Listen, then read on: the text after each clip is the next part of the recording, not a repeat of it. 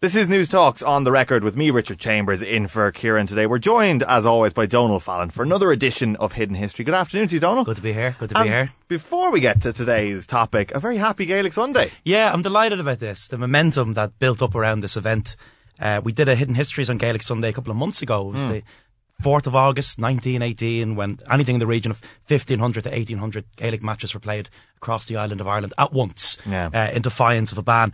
And, you know, it seems that clubs all across the island have got into the spirit of this. They're going to market in Croke Park in style today. And, you know, it's great because this Dublin team, they've nothing to play for today, really. And the argument being made was, we should move the Dublin game to Parnell Park or even play it in Roscommon. But I think, you know, given the centenary of Gaelic Sunday and the weekend that's in it, let's get a good crowd out for it. It's good to have it on where it is. And the GAA does seem to have fully embraced this. They did a big social media campaign around this, and people Beautiful video, fantastic. That was really fantastic. Dramatic video, wasn't it? Like a Hollywood production. And I mean, the GAA, its role in the Irish Revolution, say the 1916 Rising and Bloody Sunday. I mean, the GAA in a way was involved in both of those events through its members, but they definitely didn't ask for Bloody Sunday to happen in Croke Park. You know, what's unique about Gaelic Sunday is it's the day in which the GAA itself took action. So it's its most significant contribution to the Irish Revolution, and brilliant to see it marked in such a style in the four provinces. Yeah, it's worth looking at that video. It's online. I think it's on the GAA's Facebook and Twitter. Anyway, have a gawk at that if you have a few spare minutes on your laptop today. But let's get on to today's edition of Hidden Histories. I have come to you as Bishop of Rome and pastor of the whole church in order to celebrate this union with you in the sacrifice of the Eucharist here in Ireland's capital city of Dublin for the first time in Irish history. Is there anything to be said for another mass? The Holy Goalie. This is it. Pope John Paul II in the Phoenix Park in 79. We're not talking, though, about the Pope's visit. I mean, as iconic as that was, and even the young people of Ireland, we love you. I mean, recently referenced in Dublin Old School, that terrific film with Emmet Kiernan in as well, referenced in so many different other things. It's something which is a real cultural zeitgeist. But the thing about it is, there's the Pope's visit, but there's the Papal Cross in the Phoenix Park, which has stood there ever since. And what an incredible masterclass of Irish engineering that thing is. And just recently going through the park, I think it's a great focal point in the park. You know, regardless of the symbolism of the cross, I think it brings people there. People kick footballs around it, people walk their dogs around it. I just looked at it one day and went, who put that there? You know, and the story of its construction is quite remarkable. I mean, it cost £50,000. It was constructed just 8 weeks in advance of the papal visit in 1979. So it is the, if you will, it's the symbol, if you will, of that moment in 20th century Irish history. And I think the visit of Pope Francis, by comparison to 1979's papal visit, it's very, very different for a lot of reasons. People are saying it's different because the church doesn't have the same sway in Irish life. Look, 500,000 tickets are gone for this. Yeah. That's very significant. It's a cultural moment, whether you like it or not. It's still a cultural moment in its own way. But the 1979 visit was interesting because it wasn't as drawn out. You know, we knew 2 years ago that Pope Francis was coming. This visit in 79 was kind of spun on us, and it's assumed this iconic place in Irish folk memory and Irish identity. So I think it's interesting this time. Definitely this visit has produced considerably less ephemera. I saw the very unfortunately titled Lollipopes for sale. Down in Guineas, want them, I think one of them will someday end up in the Little Museum of Dublin. That is guaranteed to happen, but it's mad. Yeah, it is, because I mean, people say, this isn't significant anymore, but I mean, the amount of memorabilia, which is, actually, we'll just call it what it is. It's pure tat that's been hawked everywhere around the city. I haven't seen so much tat since the 1916 centenary. And Dunnes Stores are doing a whole line of Pope Francis t-shirts, including a yellow one that's quite fetching. But when we went around the country and we did that thing, National Treasures on television, a lot of what came forward was stuff from 1979. Just the sheer volume of ephemera was incredible. But what it did give us, as well as ephemera, which is forgotten in the presses, is the Papal Cross. Still standing. In many ways, the cross is as Dublin as the Spire or the River Liffey, and deeply controversial too. And it has its detractors, but this today is the story of its construction. Yeah, and the Phoenix Park is no stranger to having contested monuments within it. Absolutely. Going right back. I mean, the streetscape of Dublin has always been contested space. And we actually have no equestrian statues in this city at all, which is amazing because we were the second city of the British Empire, and yet there's no equestrian statues. There's one actually right next to us at Break for the Border. Oh yeah, you're on the horse. Yeah. There's an Indian on a horse outside Break for the Border. But the streetscape at Dublin city centre, there's one in Ballymun as well, but there's no equestrian statues. The British had a great love of equestrian statues, and the IRA had a great love of blowing them up. And in the Phoenix Park, you had Viscount Gough. He was on horseback. Winston Churchill's earliest memory of childhood was actually being in the Phoenix Park at the unveiling of that monument. It was blown up in 1957, and the great satirical poem at the time said, "Neath the horse's prick a dynamite stick." The Earl of Dublin in itself, Earl of Carlisle was up there as well. It's really weird, the Earl of Carlisle, because the plinth is still there. The statue was bombed off its plinth in the Phoenix Park, so there is a plinth that says Earl of Carlisle and no man standing on top of it. And there's Wellington, and of course no one's blowing up Wellington, whether they want to or not. The sheer scale of the thing. That's just an operation to do that. That's forget. I mean, the operation to blow up Nelson's Pillar was codenamed Operation Humpty Dumpty, according to Liam Sutcliffe, who took part in it. Wellington is a much more difficult task, so they've never quite managed to get rid of him. But after independence, the park changed. You have people like Sean Houston, 1916 rebel up there, and the Papal Cross in many ways. One of the I think maybe still the newest monument in the park. It also reflected an Ireland of its own time. And the day itself, in which people gathered underneath that cross to see the Pope. I mean, the scale of it, everything, and all the little details. I think if you want to get the scale of a massive event, the way you get that is by going into the micro and looking at the little things. And the numbers were astonishing. Something in the region of 1 million people were in the park that day. There were 6,000 people in the choir alone. The papal carpet was 2 acres in size and was delivered to Dublin on 3 lorries, each carrying 30 rolls. And what I like about the carpet was it was made in Antrim, the home county of the Reverend Ian Paisley. Fantastic. Something he was none too happy about and which the media didn't fail to comment on. And, in the background, an awful lot was happening in Ireland in 1979. I mean, the Troubles were raging. Ian Paisley outlined his total opposition to any attempt by the Pope to visit the North. In the end, Dundalk was as far north as the Pope actually went. And when the Pope was here, he called on the Provisional IRA to abandon its campaign.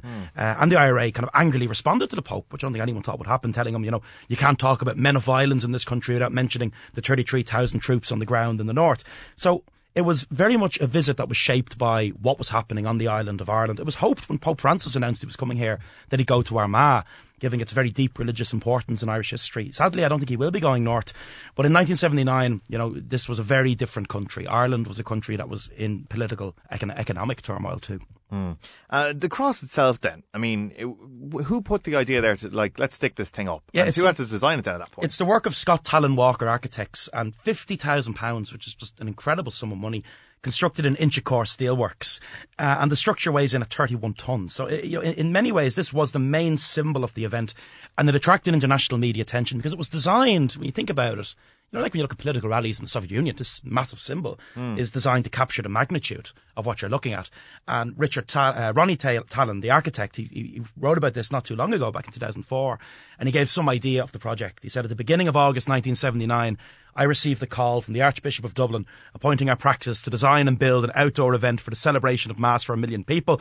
He'd received confirmation that the Pope was coming to Ireland in 8 weeks' time. 8 weeks. 8 weeks. That's incredible for a project of that size. Imagine getting that phone call and being told you have 8 weeks. And he said, we decided what we required was across the height of Nelson's Pillar, which was 125 feet tall, which would be clearly visible to all from the further reaches of the vast congregation, and which would give a sense of focus to the occasion. And afterwards, Talon was actually awarded a papal knighthood for his efforts in designing the cross and the altar for the historic event. But he gives a sense, he said, normally if we were doing a steel contract, it would take 6 weeks to get the material in, and another 12 weeks on top of that to have it fabricated and erected. So this entire thing, 18 weeks of work, is done in just 8 weeks. It's extraordinary. That is incredible stuff. And how, getting the project and saying, okay, you have 8 weeks to do it is one thing, but bringing it to the Phoenix Park, it's so big. Another. I mean, getting it from Inchicore to the Phoenix Park is a real problem. I mean, there's not roads big enough to do it. So the only way they can do it is by bringing the thing right down the quays. So she crosses over the O'Connell Bridge, and you can imagine people just stopping and it brought the city to a standstill. This massive, massive cross in pieces. The sheer size of the structure meant that this kind of longer journey was required. It took 200-ton cranes to lift the cross into position. And Talon, very critical of his own work, actually. He was asked if he was happy with it in the end, and he said, I'm never happy with anything I've made, and if I was, I'd retire. It's one of the difficulties of any creative society. You aim at perfection, which is impossible to achieve. I wonder what he was unhappy with if he was to change anything of it. I mean, a cross is a cross, isn't Yeah, it? and it's still there. You know, it needs tender loving care, but it's still there. So how does it work now? Who owns the cross, really? Is a fairly basic a question to it, and what happens with That's it? the problem. When the visit is over, this cross is standing in the park, and the question is, what happens now? And recently released state papers, just around the corner from us in the National Archives, the Catholic Church wanted £100,000 from the state for ownership of the cross. We put this up in your park, so now give us 100,000. There's a lot of people in the country who think the Catholic Church should be handing over money to the state today. The Catholic Church wanted money from the state for this thing, claiming it was owed money for costs incurred during the visit. And Charles Haughey actually thought it could be a tourist attraction. He wrote to a Minister of State, Sylvia Barry, he said, efforts should be made to make it attractive, even inspirational. I think we should go for an abundance of trees of all kinds and create a pleasant setting in which visitors coming to see the cross can relax. And that's what we kind of have there now. You know, people do come and have picnics around it and the like. So it really is a focal point, isn't it? It is. And Haughey envisioned it as this kind of tourist attraction, which it kind of has become. The bus tours go right up to it as well. But a year after it went up, the base was daubed with graffiti. And the graffiti was interesting. It said, if men could get pregnant, contraception and abortion would be sacraments. Yeah. And, you know, the slogans are often, graffiti's often painted on things and just painted over and never thought of really. Fixed, yeah. But this ended up everywhere. Every Irish newspaper, you know, ran a picture of that graffiti on its front page. And it wasn't the last interference with the monument either. So there would have been a lot of opposition to it. I mean, we do think of this as being, you know, the visit of the Pope in 1979 as being this great unifying thing, but there was opposition. Yeah, and I mean, Dermot Ferreter always says the 1970s was Ireland's 1960s. You know, and in some ways it was. Certain movements, like the women's movement, were finding their voice here. But the Papal Cross did something incredible. It united two people that have never been united before. Irish feminists in one corner and Kevin Myers in the other. Wow. Because that is a vast chasm. That is a vast united front of opposition. Because Kevin Myers, one of the only journalists that actually came out and said, I don't like this thing and it has to go. When he was still at the Irish Times, he wrote an article in 1990 and he says, does An Taisce not have an attitude to this defacement of a public place by a cross which is a monument to vulgar triumphalism, a ghastly monstrosity, he believed, that had no place in Ireland a decade on from the visit. So if you can bring Kevin Myers and feminists together, you've done something at least impressive. Anyway. That's impressive. Whatever people think about the Papal Cross, though, Donal, I mean, it is significant. It does matter. And when I look at it now, what comes to mind for me is, one, the moment of 1979, but also those lads in Inchicore. I can't help but think of those men turning this thing around in 8 weeks. It's an incredible piece of engineering. And the Buildings of Ireland database, which is a wonderful online resource for anyone interested in architecture, they have it. They say it's a considerable feat of engineering rather than a piece of sculpture. It marks a significant moment in history. It is of considerable social as well as religious importance. There's also a little plaque on the runway at Dublin Airport where the Pope first touched Irish soil. Only a select few Dublin Airport workers will ever see that. Most of the public will never see it. But 500,000 people will gather at the cross later this month, proving, as we said at the beginning, that the church still has considerable influence. But maybe, to be honest, it's more the pulling power of Pope Francis. Yeah. I think he's a very interesting figure. figure. That, maybe, perhaps, but it's still, I mean, you can't deny it, and I think people who do try and deny it have their fingers in their ears. Absolutely. Like, they're deaf to this, really, aren't they? You know, for historians, there'll be massive interest in what he says. You know, John Paul II, when he came here, he couldn't avoid the issue of the day, which was the violence in Ulster, the provisionals, all of that. Pope Francis can't avoid the issues of the day. And the issues of the day here, as far as the church is concerned, are the legacy issues around the church. So it'll be very, very interesting to see how he plays it, but it's all ahead of us. Okay, we'll wait and see. It will be fascinating to see. Good stuff. My thanks to Donal Fallon, author of the Come Here To Me blog and book, Volume 2. That's it from me, filling in for Kieran today. Off the Ball is up next here on News Talk. My thanks to today's production team, Roisin Davis and Stephen Jordan. Jojo Cardozo was on sound. And now to play out. Born on this day, August 5th, 1930, American astronaut Neil Armstrong, who of course died back in 2012. So we'll leave you with a bit of the man himself, along with another starman, David Bowie. Enjoy the rest of your Sunday. I'm at the foot of the ladder. I'm going to step off the limb now. That's one small step for man, one giant leap for mankind. Didn't know what time it was, the lights were low. I leaned back on my radio. Some cat was laying down some rock and roll, that is all he said.